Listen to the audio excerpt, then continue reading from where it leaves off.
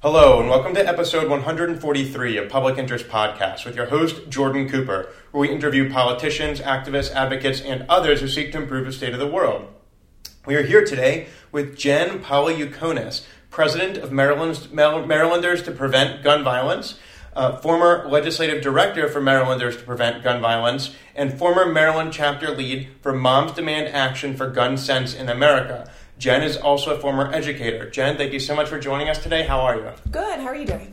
Excellent. The first question I'd like to pose to you is, what are you currently doing, or what have you ever done to advance the public interest, and why?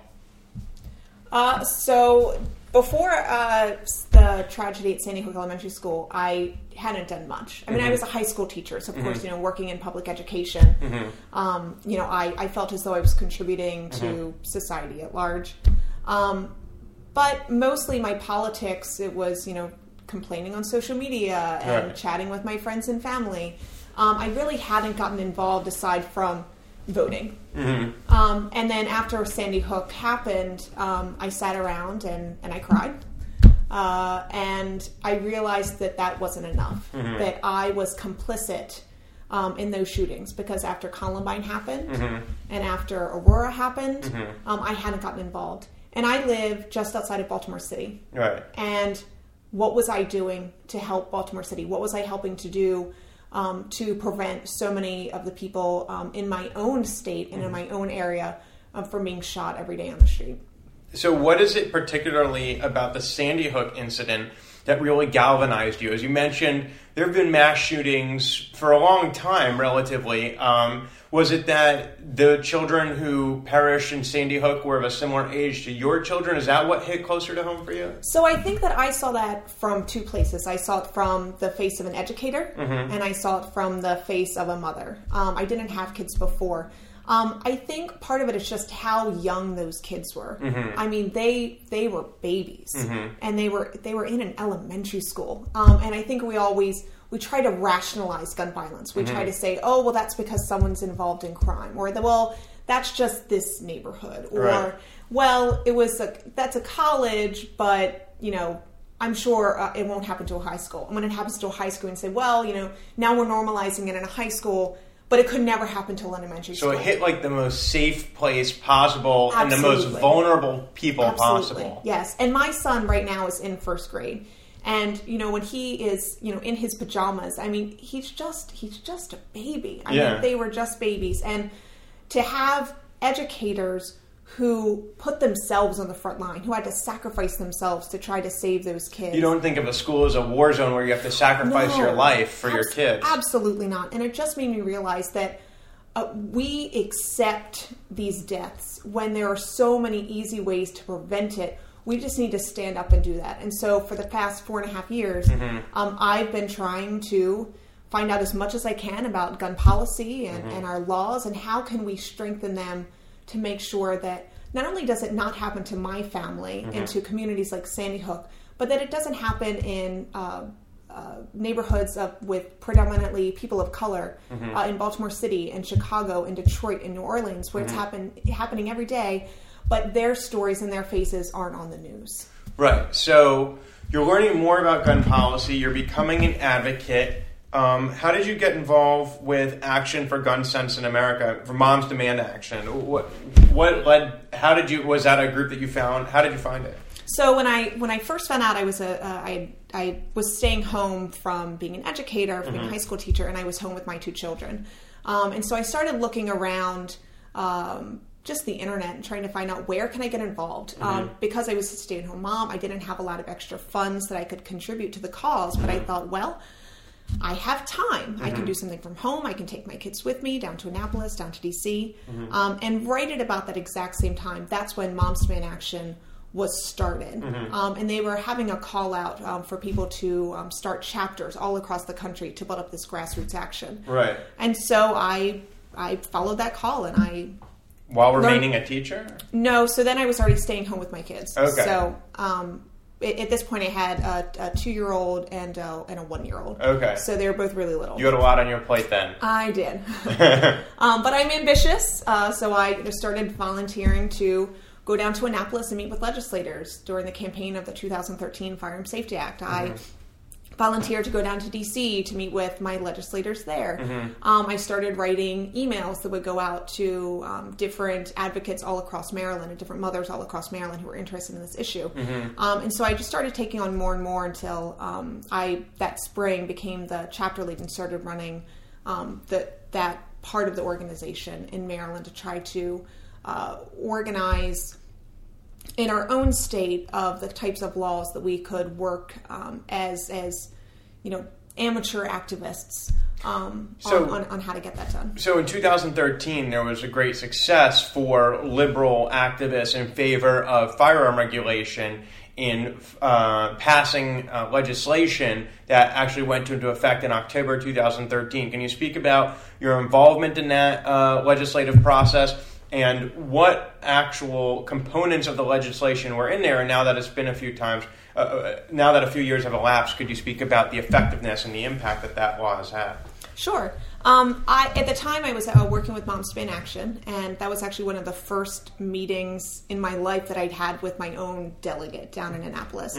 I worked very, very closely with Vinnie DeMarco, who at the time had just started Maryland Spread Gun Violence. And both of these organizations worked to get people down to rallies, get folks down to testify at hearings, and we were successful, and that was passed. And some of the most important components of that, there is a piece where there's an assault weapons ban, there's a limitation on rounds in a magazine, no more than 10 in Maryland. There's a really important component, which doesn't get a lot of attention, so that the Maryland State Police has the power to regulate gun dealers. And if you are either a dealer or a person who owns a gun who has a gun lost and stolen, you have to report that within 72 hours.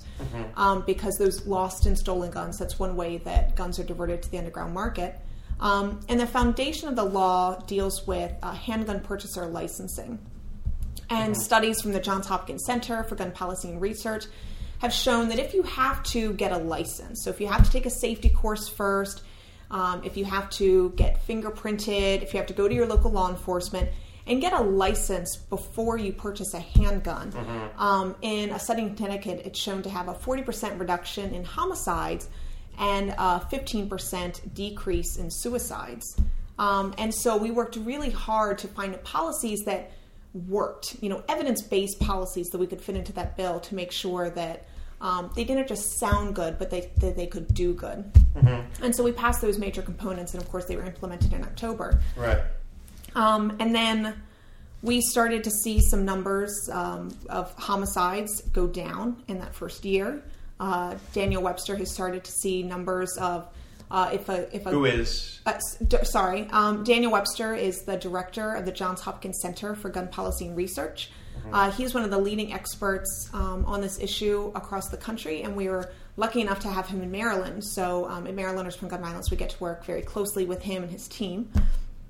But what we started to see in Baltimore City was that there was a drop in if a gun was purchased in that first year, that there was a 75% reduction where there was then a straw purchase. So then it was diverted to someone else, then it was used in a crime. So we were starting to see these numbers. And of course, what keeps me up at night was, in early 2015, there was the tragedy with Freddie Gray. And, there was an uprising, which dealt with systemic police brutality. Right. And that violence created more violence. And so as we... With guns? With guns. Because he died from choking, right? He did, but the violence that followed the uprising when after his death, because there were lots of new drugs that were out on the street, so there was lots more turf wars that were happening in Baltimore City. There was an uptick in violence in urban areas all across the country, and so that continued. So as what we've seen since 2015 is a tremendous amount of gun homicides in Baltimore City. I think in 2015 it was up to 344 homicides. About 300 of those were gun homicides. In 2016, there were about 300 homicides. About 90% of those were gun homicides. And then so far in 2017, there's been a shooting a day. So gun rights advocates would say that if you define, or may say that if you define homicide as killing another person, right, then that may be okay. For instance, in times of war, on the battlefield, you can kill people and that's fine. Also, they might say that if somebody's invading your home, right, and committing theft or armed robbery or committing violent acts against you, threatening your life, then a gun advocate would say that's the precise situation in which you'd like to have a gun, use a gun, and kill another person, and you wouldn't be criminally liable if that was in your own home and they were attempting to kill you. So an increase in homicides may not necessarily be a bad thing. I mean, it's a bad thing, but from a gun rights perspective, it may be that, well, maybe these homicides are justifiable as defense, right? Do you have any numbers on the extent to which these homicides were committed by law-abiding citizens who are simply trying to protect their home and family? I don't have numbers that any of these people would be trying to protect their home and family. And I think that most gun rights advocates would say that they are against this increase in gun violence too. I think that they would still call this gun violence. The difference becomes when someone would say, see, these laws don't work. That's where we differ. We have these strong laws in Maryland. Look at this uptick in crime. The Firearms Safety Act doesn't work. Maryland's strong gun laws don't work. I feel like that's where we differ in our arguments. And so do gun rights advocates say, yes, we would like to reduce homicides by guns? Is that something that an NRA card-holding person would say? Well, that is what they would say, but I think we have a clear difference in the foundation of how to accomplish that. A gun rights advocate would say, we need more guns. We need more guns so that we can protect themselves. Homicides. And that would reduce gun homicides because we could protect ourselves if someone is threatening us, threatening our family. You would say? And I would say, based on research and statistics and studies, that more guns do not make us safer. And if that were the case, then Baltimore would be one of the safest cities in the country, and it is not. How many guns per capita are in Baltimore? I don't know what the guns per capita is, but there are a lot. But yeah, well, yes. I mean, there's a lot. I mean, just last year, I believe the Baltimore Police Department confiscated about 1,800 guns used in crimes just that they were to get off the streets. So when we talk about why Maryland laws don't work or do work, I think it's also important to talk about the different types of gun violence. What we've talked about so far and what most people think of gun violence is going to be a gun homicide. There are about 11,000 gun homicides that happen in this country every year. There are over 20,000 gun suicides that happen every year. And not many people talk about gun suicides, that they happen. You know, not only are guns a taboo subject, but also suicide and mental health is a taboo subject. But the combination... Would gun rights advocates say that suicide by guns is something we'd like to avoid? I assume that they would say that, but then at the same time they would loosen every single gun policy or gun regulation that we would have in our country. So you can say one thing and fight for another. How could you prevent a suicide? Right. So if somebody wants to kill themselves, they can throw themselves off a building. They can OD on drugs. They can do a lot of things to kill themselves. But most people who commit suicide do that with a gun because it's so fatal. And what actually you find is that more women attempt suicide, but more women survive that attempt and do not attempt again because they don't use a gun.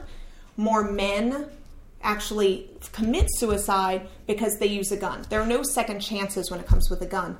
And as I was saying before, that study with Connecticut, we didn't just see a drop in homicide, we saw a drop in gun suicide because so often a suicide can be an impulsive act. You have a person who is in crisis, who is suffering. Depressed. They're and feeling they might depressed. Later regret feeling that. And they might not even be in a deep, what we would call a diagnosis of a deep depression. You know, it may just be a time of crisis where their girlfriend just broke up with them. They're going through a divorce. They're suffering from alcohol abuse or a combination of these things. They just lost their job.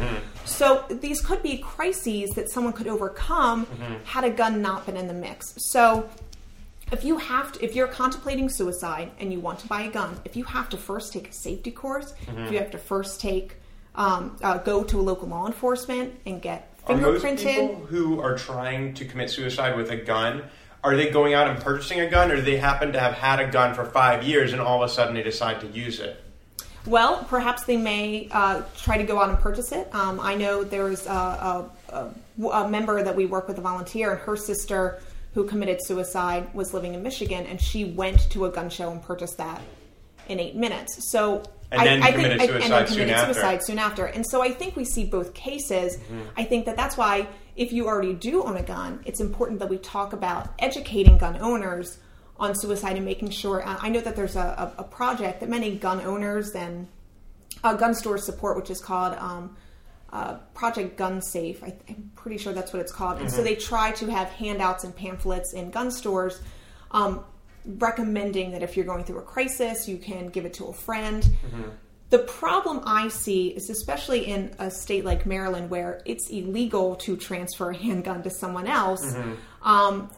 How does a person suffering from suicide then transfer that if they're in crisis? And so one of the bills that we want to work on that would really help address suicide mm-hmm. or someone who's going to be a danger to themselves or others mm-hmm. Would be a gun violence restraining order. So if you are a family member of someone or a close friend of someone, and you have a friend who you know already owns a gun, mm-hmm. and they are in a crisis and they've been talking about suicide or they've been showing behaviors that makes you feel as though they're going to be a danger to themselves, then you could go to local law enforcement, you could petition the court, and then temporarily they could have those guns removed right.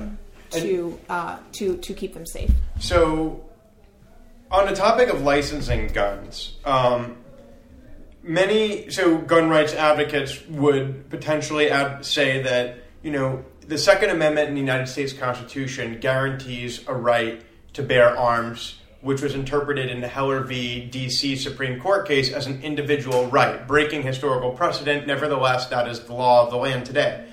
So if the law of the land is that we have an individual right to bear arms, there is nothing in the Constitution that says we have an individual right to drive cars. So it may be appropriate to require someone to get a driver's license to use a car because there's no constitutional right to do so. But there is a constitutional right to bear arms, so it would be unconstitutional to get a driver's license, to get a gun ownership license in order to purchase a gun. How would you respond? So also in Heller and D.C., there was a part of that argument where Antonin Scalia stated that you don't have the right to own what gun, a gun whatsoever, wheresoever, mm-hmm. and whosoever. So even Antonin Scalia, a super conservative member of the Supreme Court, right. Said that yes, you have an individual right to own this gun, but the government has a right to make sure that you are not a dangerous person. Right. You don't have the right to just carry it whatsoever, and that there are certain types of weaponry that maybe the average citizen shouldn't have, and that's been given to the different states to determine right. What those standards should be. And so, to get a license, no one is saying that you can't have that handgun. What a license does is it ensures that it's not a dangerous person who is going to be gaining access to that firearm. So what is the current process for obtaining firearms in Maryland? Because maybe some of our listeners aren't aware of that. Do you need a license Sure. currently? So to get a handgun, or in Maryland, which we call a regulated firearm, mm-hmm. you would have to get a handgun purchaser license. And I have one. Mm-hmm. I went through the process. I took the class. You apply online through the Maryland State Police. You don't even have to go to the Maryland State Police. You can apply online. It doesn't take very long. Mm-hmm. It's a $50 fee online. Mm-hmm. And then you apply or you find a gun safety organization. So you don't have to go through the Maryland State Police for that. Mm-hmm. You can find any gun store or gun instructor who would have a licensed class. Right. And so you go, and it's a 4-hour class. So I think I went on a Saturday for mm-hmm. 4 hours. And you learn about Maryland's different laws. You learn a little bit about gun safety. So I had the opportunity to take apart a Glock mm-hmm. and put it back together and learn how to clean it and be safe. Mm-hmm. And then after that 4 hours, right. Then you go back to your online application. You submit the numbers. They have fingerprinting, but actually we did it right in the class. So you just pay directly to the instructor, mm-hmm. and then they can do your fingerprints for you. And then once you get it, a receipt, you'll get it in the mail, and that'll say you are not a convicted felon, you don't have any disqualifying crimes, and then you submit those numbers to this online application. It takes a few weeks, and then you're going to get your little handgun purchaser license in the mail.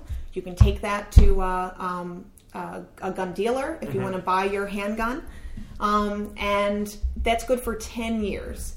So you have those initial costs in the beginning, but it's good for 10 years. Is it a similar process with a long rifle? So if you have a long rifle or if you have a shotgun, all you need is a standard NICS background check. So if you go to Walmart, if you go to Cabela's, if you go to Dick's Sporting Goods, you can go straight there for a long gun, and they'll do your minute long NICS background check before you do that. And the reason that we focus specifically on handguns is because the overwhelming majority of gun homicides and gun suicides are committed with handguns. So it's harder to do a rifle that's 3 feet long absolutely. and hit your head. And handguns are easier to conceal. So if you're talking about urban gun violence, handguns are easier to have on the street.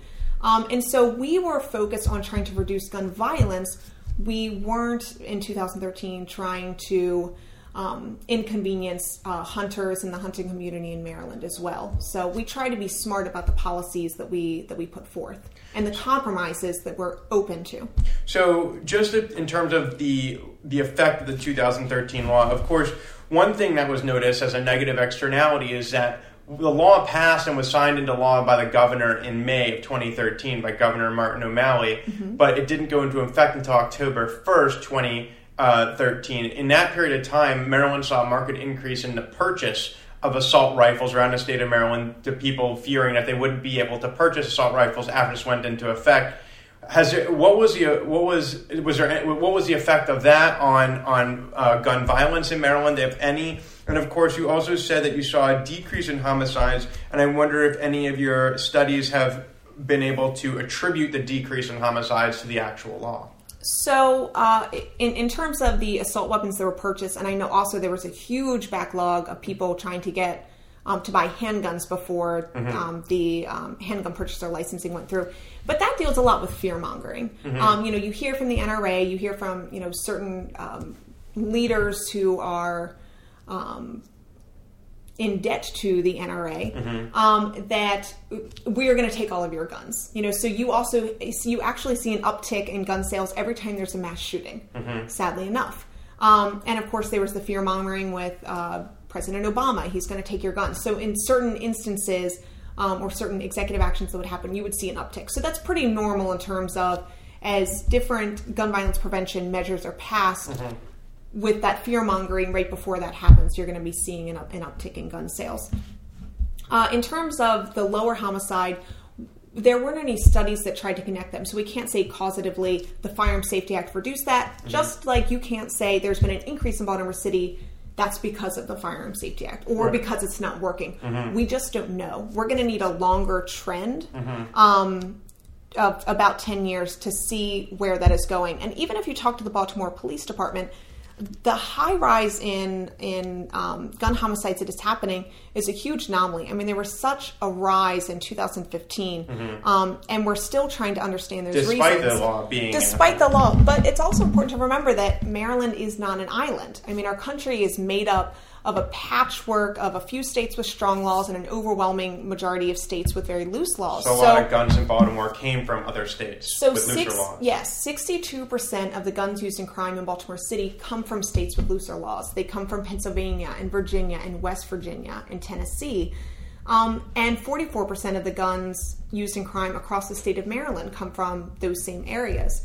So we need laws on the federal level that are also going to keep guns being trafficked into Maryland and being placed into the underground market here. But that's not to say that there's something that we can't do, because there are still illegal gun transfers of handguns happening in the state of Maryland. There are still straw purchases that are happening.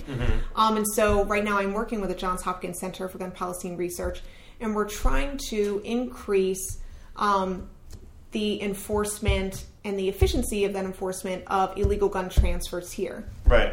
Because one of the problems that we're finding is that there was a court case that set precedents back in 2007. It was Chow versus the state of Maryland. And basically Chow said, no, I wasn't selling a gun. I wasn't transferring it. I was just loaning it. It was temporary. And the court realized that there was actually a loophole, and there's no definition under Maryland law as to what constitutes a transfer. And so he was acquitted. And you can see charts and studies done, or research done at least, that there's been an incredible drop in prosecutions of these illegal gun transfers. So these illegal private sales that are happening. And there's been a huge drop in those since 2007 because of this case. And there's no registry of guns, right? So in Maryland, if you have a regulated handgun, then yes, then the Maryland State Police does keep a registry. There's no national registry. There's no registry of long guns in Maryland. And a lot of gun rights advocates will say that a registry can be used for confiscation. Right. But the real aspect of that is that it's an incredible tool for law enforcement to make sure that they can track guns that are used in crimes. You can make sure that if someone is convicted of a domestic violence crime, or if someone has a domestic violence protective order out against them, then law enforcement can use that to make sure that they go and remove the guns from dangerous people. So there's, of course, a slippery slope fallacy argument. And they actually aren't wrong, these NRA advocates who say that a gun registry would help law enforcement track down and confiscate guns, because if there were, as you're advocating for, a gun violence restraining order placed against you, in that case, a police officer would come to your house and remove your gun, and they would know that you had that gun. If there are different scenarios, if the where a police officer might confiscate a gun, right? Well, we're talking about people who are a danger to themselves or others. Right. So right now, so that gun violence restraining order would be very similar to the process we have in Maryland for a domestic violence protective order. Right. So yes, if you have been shown to, dangerous to your wife and to your family, law enforcement can go remove that. But we're talking about dangerous people, and in terms of the gun violence restraining order, someone who could be a danger to themselves. Right. And so we have to keep a balance, because you can talk about an irrational fear of the government's going to use this to come and take your gun, but I would say let's talk about the rational fear of you getting shot, or you shooting yourself because you're going through that crisis. So I think we need to separate rational fear from irrational fear and make sure that we're passing laws. So which is the greater threat? And you're saying there's a greater threat to public health faced by mass shootings, yes, or by a high frequency of individual shootings than there is the potential for a government to use a registry to confiscate the guns of people who are not actually dangerous to society. Absolutely. So we are nearing the end of the podcast. I'd like to ask you a final question. You're now in a leadership role as the president of Marylanders to Prevent Gun Violence. You are an advocate. You clearly are quite knowledgeable about firearm regulation in Maryland. I'd like to ask you to speak about public service, both in terms of your current position, but also as a mother, as a former high school teacher, and just speak for a minute to our listeners about why it is that you believe it's so important to try to improve our society for others, and what, at the end of the day, you hope you will have accomplished throughout your time in public service, throughout your life.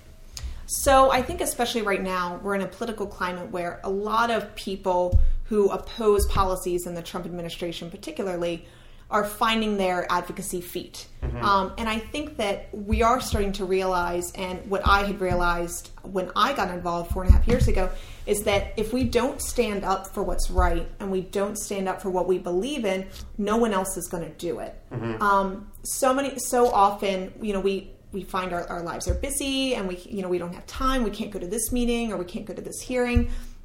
And we think, well, that's okay because someone else will do it. Mm-hmm. And I think we're at an important time in our politics where we are that people. We need to be the ones standing up for this. No one else is going to do it.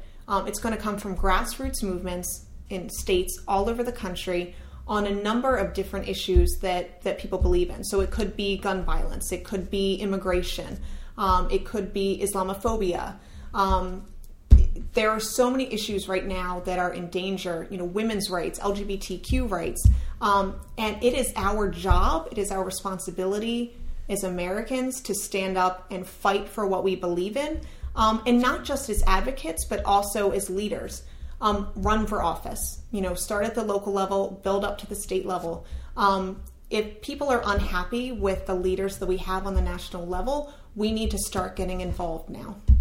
And that has been Jen Palaiukonis, the president of Marylanders to Prevent Gun Violence, a former legislative director for Marylanders to Prevent Gun Violence, the former Maryland chapter lead for Moms Demand Action for Gun Sense in America, and a former high school educator who speaks about public service as a responsibility for all Americans to fight for what they believe in. In fact, Jen's perspective calls to mind a statement pertaining to the 20th century Holocaust during World War II, where someone said, first they came for the Jews, and I said nothing because I was not Jewish. And then they came for the gays, and I said nothing because I was not gay. And then they came for the Catholics, and I said nothing because I was not Catholic. And then they finally came for me, and there was nobody left to speak up for me. I may have gotten the quote a little bit wrong, but the point is that we're all in this together. And for Jen, public service and advocacy go hand in hand as a responsibility, not only to fight for this issue, which is important to her, gun violence prevention through firearm regulation and state law and federal law in Maryland, but she recognizes that we're all in this together, and there are many other issues that matter. Obviously, she's a mom, an educator, has interests in different policy areas across society, and it may not have been her child who was shot up in Connecticut, but she feels a responsibility to stand up for what she believes in, because if you wait until you become the victim, then it's too late. So for Jen, public service is all about standing up and taking responsibility for what you believe in society. Jen, I'd like to thank you for joining us today. Thank you so much for having me. And this has been episode 143 of Public Interest Podcast with your host, Jordan Cooper, where we interview politicians, activists, advocates, and others who seek to improve the state of the world.